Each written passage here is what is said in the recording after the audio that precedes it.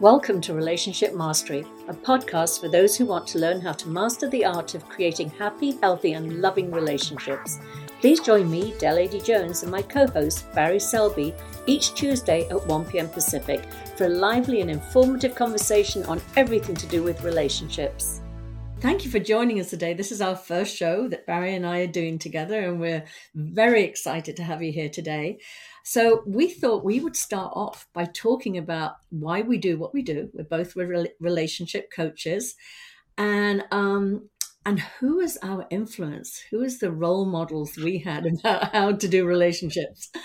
So I'm going to ask you, Barry, first. Why don't you go first? Tell me how you got into doing relationship coaching. Yes, like this is where we expose ourselves to the world, so to speak. Exactly. I want to give two pieces of the puzzle because there's so much more to the conversation than just these examples, but this gives the people a template. I'm grateful in the way that I was raised with a very, quote, normal family. You know, my parents there was no abuse in my family. There was no abandonment, no addictions.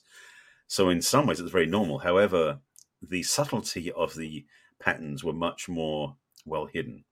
I grew up in a very codependent family where my dad was the breadwinner, my mom stayed at home, and it was traditional. I mean, you know, this is going back a few decades. I'm not that old, not that young. And recognition was for me was that I started watching the patterns my parents did, and I tried to emulate that. It was almost that was the thing. That's what I knew was the right way. I believed my parents were together; they were loving. Therefore, I should do exactly what they did to get relationship. And so, for quite a few of my relationships, and I had quite a few, I would basically get in the same trap of being very codependent the way that my parents were, and it wasn't working for me. Fast forward until 2006 was the big breaking point that started this whole journey for me in the work I'm doing. Is I've been in several relationships over the years, and I've also been very, I'll say invested, but committed to the personal development field. You know, learning, growing, developing. Same as you went through the master's degree at USM, a bunch of other things too. However, my relationships didn't improve that much. And I said, I have all these skills, I have all these tools, I'm so masterful, but I'm messing up my own love life. And I'm so grateful for that relationship. The woman I was with wasn't the kindest partner in the end, but what she gave me was such a gift. Now looking back in hindsight, you know, sometimes gifts, as Lisa Nichols calls them, sometimes the gifts wrapped in sandpaper. It was like it was a gift, but it was painful to receive. Yeah. And and basically what happened was this was the third basic relationship in a row where the same thing happened, except this time she told me what I was doing wrong. Not what she was doing wrong, but what I was doing wrong. That's familiar. Yeah, of course, because a lot of people do that in a relationship. Mm-hmm. But ultimately, what happened was I was abdicating my role as the partner because I was so averse to the way by the way, I said at the beginning what happened with my parents. Through the journey of my life, I kind of become averse to what they were doing and trying to do the opposite of that. Mm-hmm. What ended up happening was I started taking away my own power in relationships. And what happened in that breakup was she told me that I was not being the man she thought I was when we first met. Now, how that was interpreted, how that was said, not necessarily the same thing, but what I got clearly was I was missing something. I wasn't being the right man to be in a relationship. And after that painful breakup, and I was pretty much distressed because I've been here before. This is a clue, by the way. If you're in relationships where the same result happens, that's a clue. And I really got that. That's one thing I learned. Look for the signs. Yeah. So after that breakup, which was the end of 2006, I was going, okay, so I know all this stuff, but what am I doing wrong? Something's not right here. And so I just said, you know, God, give me a sign, something, a clue, indication. Well, about 3 months later, I bumped into this woman at the spiritual center I go to, and she was walking in, and I hadn't been up to that point very comfortable talking to good-looking women. That was outside my league. You know, I didn't think I could talk to those sort of women. But this woman was gorgeous, but also she was what I would describe as glowing. It's almost like neon signs were over her head pointing to her, and it was like spirit saying, "Talk to this woman." So I went up to her and said, "Hi, you're glowing. Where have you been?" Something like that. And she burst out laughing because it was a very weird come-on line. Yeah. But we started talking, and she and I became friends. But she got back from this retreat, and when I went with her to the introduction to the workshop that following weekend, so literally 4 days later, everything they talked about was going, that's exactly what I was missing. And what it was basically partly was the codependent piece about the shells that we put on to fit into society and into our relationships, and how we adapt to fit in, but also that I was ignoring my true value, or excuse me, my core value, which is being a masculine man, because I didn't know what that was at the time. So ultimately in that journey, and I went to the training the following June, I learned what it felt like, and that was the key, how it felt to be a truly authentic masculine man, which I've been burying and hiding for most of my life. When I got that, it sort of clicked everything into place. And part of that discovery is that I need to know what was driving, why I was on the planet, what my real value was in the world. And truly what it's been for a long time was supporting women in my work. I've been the shoulder women cried on since I was a teenager, but I never made that a business. But I knew in that moment I had to own up to that my strength was in helping other people heal their emotional wounds and learn to love again. And this is Cliff Notes, by the way. It's a very short version, but that's kind of where I got to where I'm doing. So for the last 15 years, that's what I've been doing in my work and my teaching. So that's why I do what I do. Yeah, it's so funny, and I'm listening to the word codependency because that's my area of expertise here, codependency, narcissistic abuse, and I didn't have the same upbringing as you at all. I had a very, very on many levels amusing. I mean, I say amusing. It wasn't all torturous, but it was definitely different and dysfunctional looking back. But there was also, there was a lot of freedom in it. I see myself as having been, one of, sort of a wild child in the sense we were always running around the countryside, no shoes, living off berries and scrumping apples and things like that. Right. But the actual role models I had with my parents was definitely not your norm. It was, in the late 50s, 1959 to be exact, in North Wales, which is a very puritanical part of the UK, a lot of chapel-going people. And my mother and father were not married. I was the product of an affair, and I never met my father. And the affair lasted for many years. I mean, it actually lasted 8 years, and I never met my father. And that was really one of the templates for me in looking for unavailable men. And I also learned very much, I think when you have one parent, you learn not to ever piss that parent off. They're the only one you've got. And so that where the codependency came in was always sort of what I call taking the temperature of the room, very guarded at a very early age, that hyper alert is what I'm going to say, piss my mum off, or am I going to lose somebody? So I had huge abandonment issues. As I said, I never met my father actually until I was turning 30. He only lived a couple of miles down the road. So I would see him or pass him in the street, but he never acknowledged us as his children. And so my wiring was so messed up. If I didn't feel absolutely in longing for somebody, I didn't think that was, I felt you had to long for somebody to feel in love. So my loving and my longing got completely cross-wired. Yeah. So, and I think also I always say this, with the work that I do and the people I work with, I think as children, we often want to like a do-over. I call it a do-over. Mm-hmm. So whatever that original wound was, or that parent that you had the most difficulties with, you attract somebody with similar traits so that you can actually this time make it work out like you wish it worked out as a child. So, I had many, during my 20s, I was my ideal client. I looked successful out in the outside world. I had it all together when it came to my career. I was a costume designer for many years. But my relationships were a mess. And again, I wanted the chase. I wanted to win somebody over. I wanted to prove that I was worthy. Because I had. Are you laughing? Do you recognize any of this? I know, because mine's so different. I was just laughing because we're so different, which I love about this. I know this, and that's why we're going to bring so much to the table here, because we have so many different experiences and how our life has progressed. I was married and divorced and raised children as a single parent. So there's going to be a lot that we're going to be talking about. But today, to get back to this subject, Yeah. My relationship model was, well, as I said, I was the product of an affair. So I never trusted marriage. I thought, married men cheat. So I better not marry a man, because if I do, he's going to cheat on me. So I had this real fear of commitment and marriage.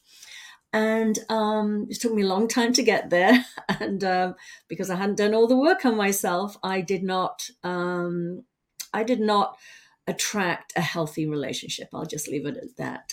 One I'm very grateful for. It gave me two beautiful sons, but it had its challenges. And but when I look back at that, I realized that because of how I felt about myself, I attracted a partner that was going to reflect that back to me, how I felt about myself. Unlovable, second class, whatever it was. Now, in my 20s, I met some lovely, lovely men too. But isn't it the Groucho Marx thing? Like, I wouldn't want to be in a club that would have me. Mm-hmm. It was the same thing. I didn't want to be in a relationship with somebody that would just accept me and love me for me. It was like, I thought, you must have really low standards. Right. Yeah. Why would you want me? And if I ever left you, if any of my old partners are out there, if I left you, it was because, you were too nice for me. You were actually a really great person.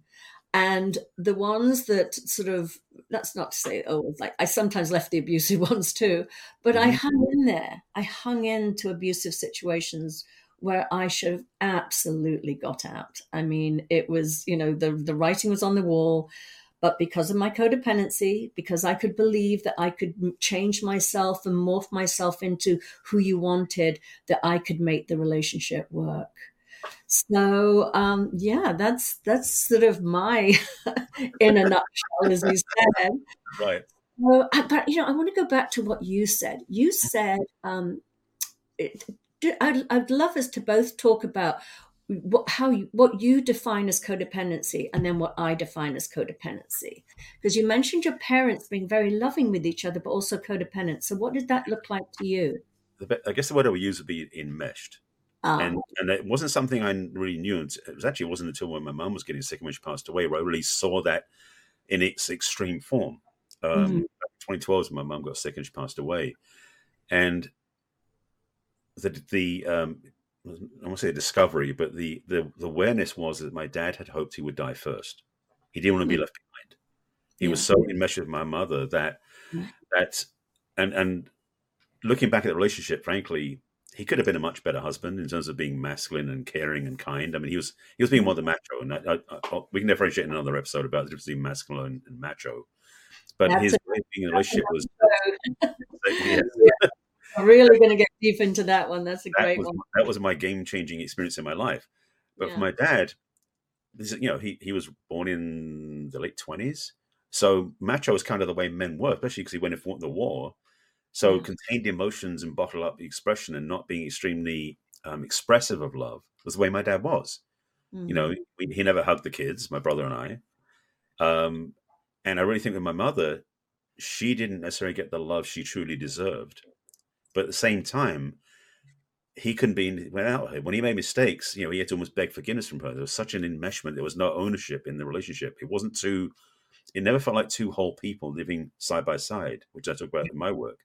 It was about this enmeshed sort of, where one ends, one starts, but also how they functioned wasn't healthy ultimately. It's hard to say in other words, but the thing about it was, and I grew up in a cul-de-sac in East London, everyone was the same. All the couples were like that, it seemed like. It was almost like they were the same type of people all the way around the place. I mean, one of my neighbors got divorced when I was probably maybe 12 or 13.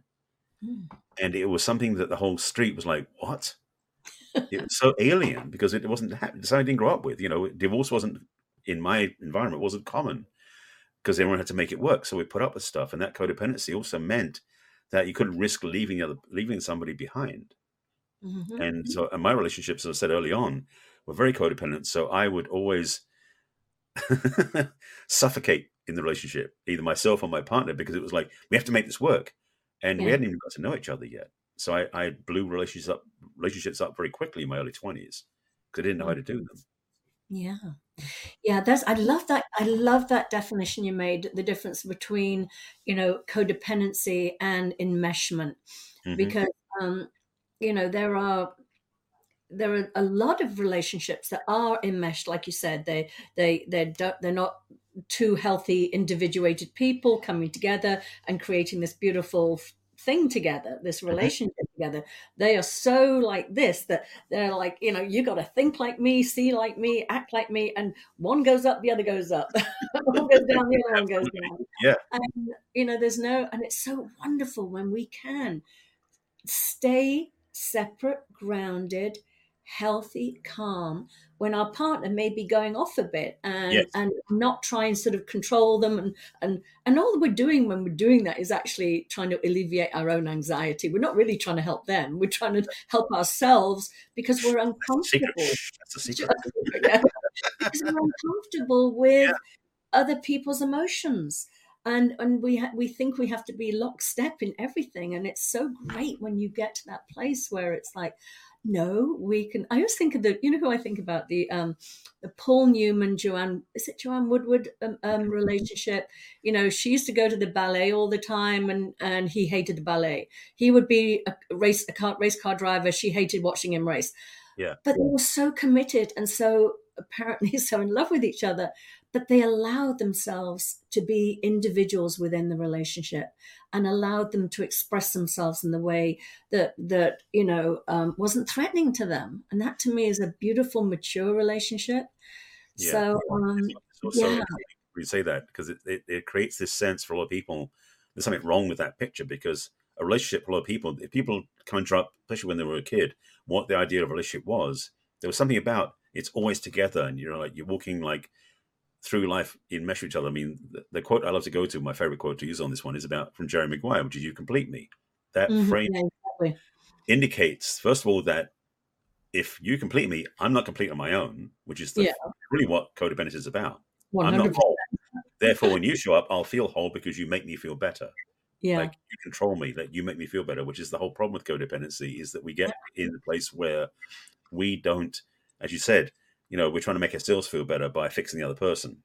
That trap is what really defines codependency for me, because it puts us in a place where we don't know how to navigate life without somebody else approving of us or accepting us or loving us. We don't have that internal reference point, so we lose track of ourselves.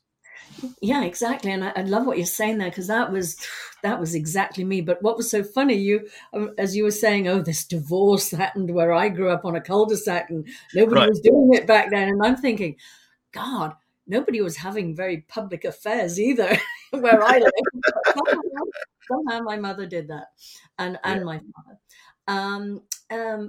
But what's so interesting too about enmeshment, what we're talking about enmeshment there, is that sometimes people can be so fearful of losing themselves in a relationship that they become super independent.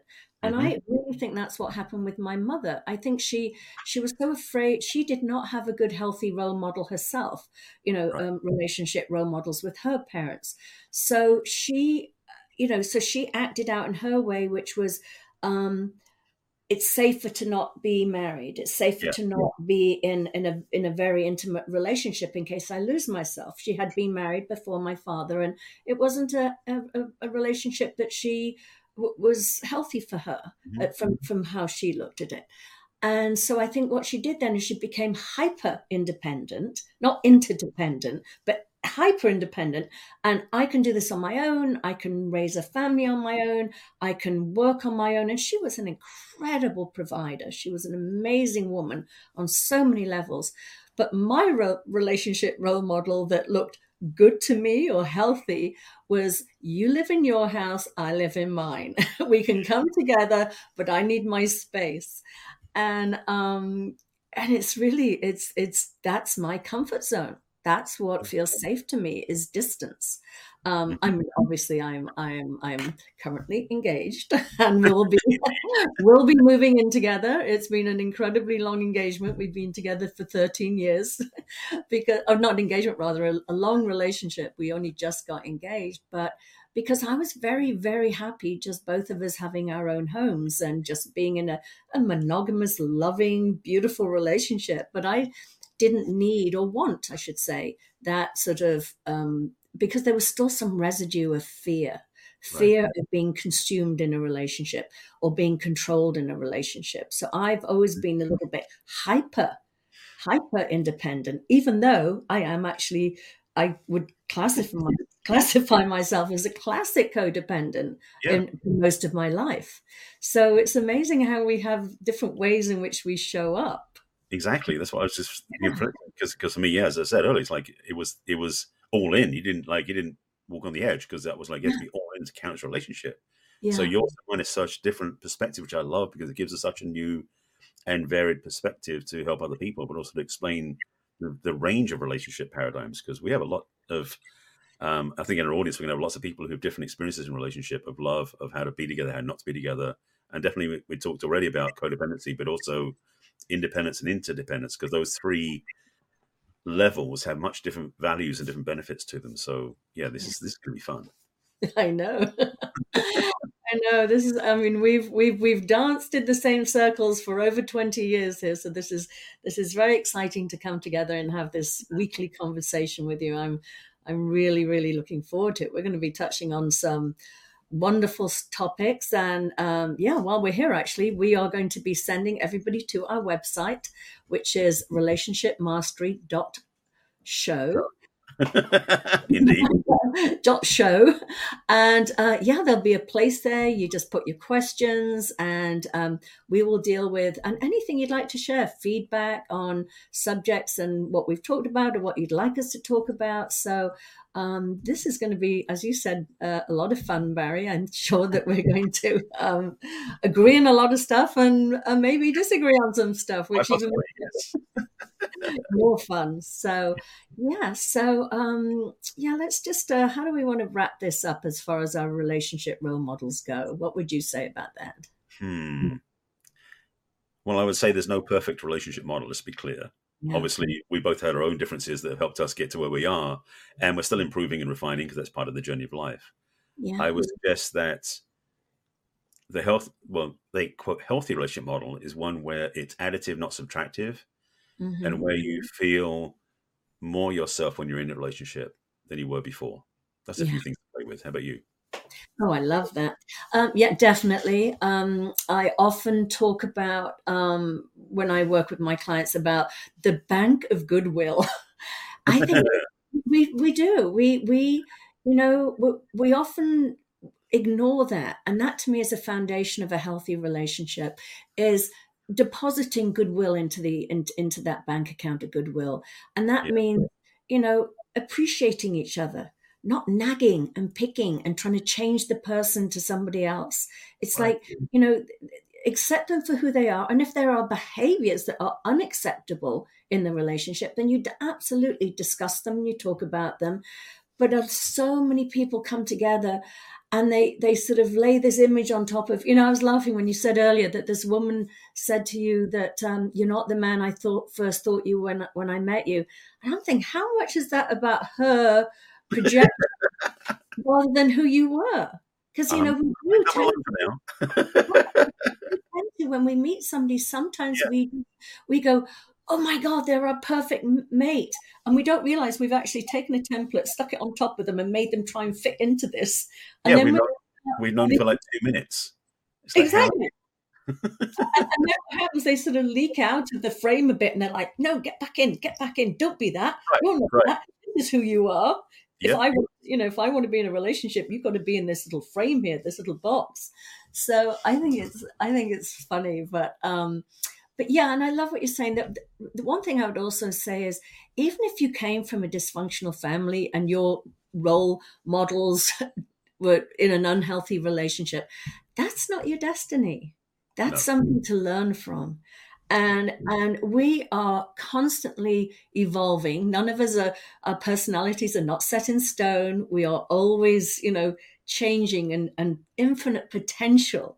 So to not be afraid of your past, I think it's fabulous to go back and look at it and go, oh, that's why I act the way I do, or that's what I'm responding to or reacting to. And then recognizing it and then knowing that you have the ability to do it completely differently. Yes. But it's knowledge is power, awareness is power. And so, yeah, I think this is going to be a lot of fun here. I think so. I want to underscore that point about that our past is like, our past is a great place to visit, to refer to learn from, but you don't want to live there. Oh, absolutely. So the lessons that we're going to talk about, certainly from our own experiences. And yes, I am definitely not the person I was back, about that relationship or anywhere in relationships. I've changed so much since then. And so it is possible, if you've had some really unsuccessful, unhealthy relationships, you're not doomed to failure. Absolutely. If you're listening to us, especially if you're watching or listening to our podcast, you'll learn things that will change how you are and help you become better at being in a relationship going forward. So, yes, change is possible. Wonderful.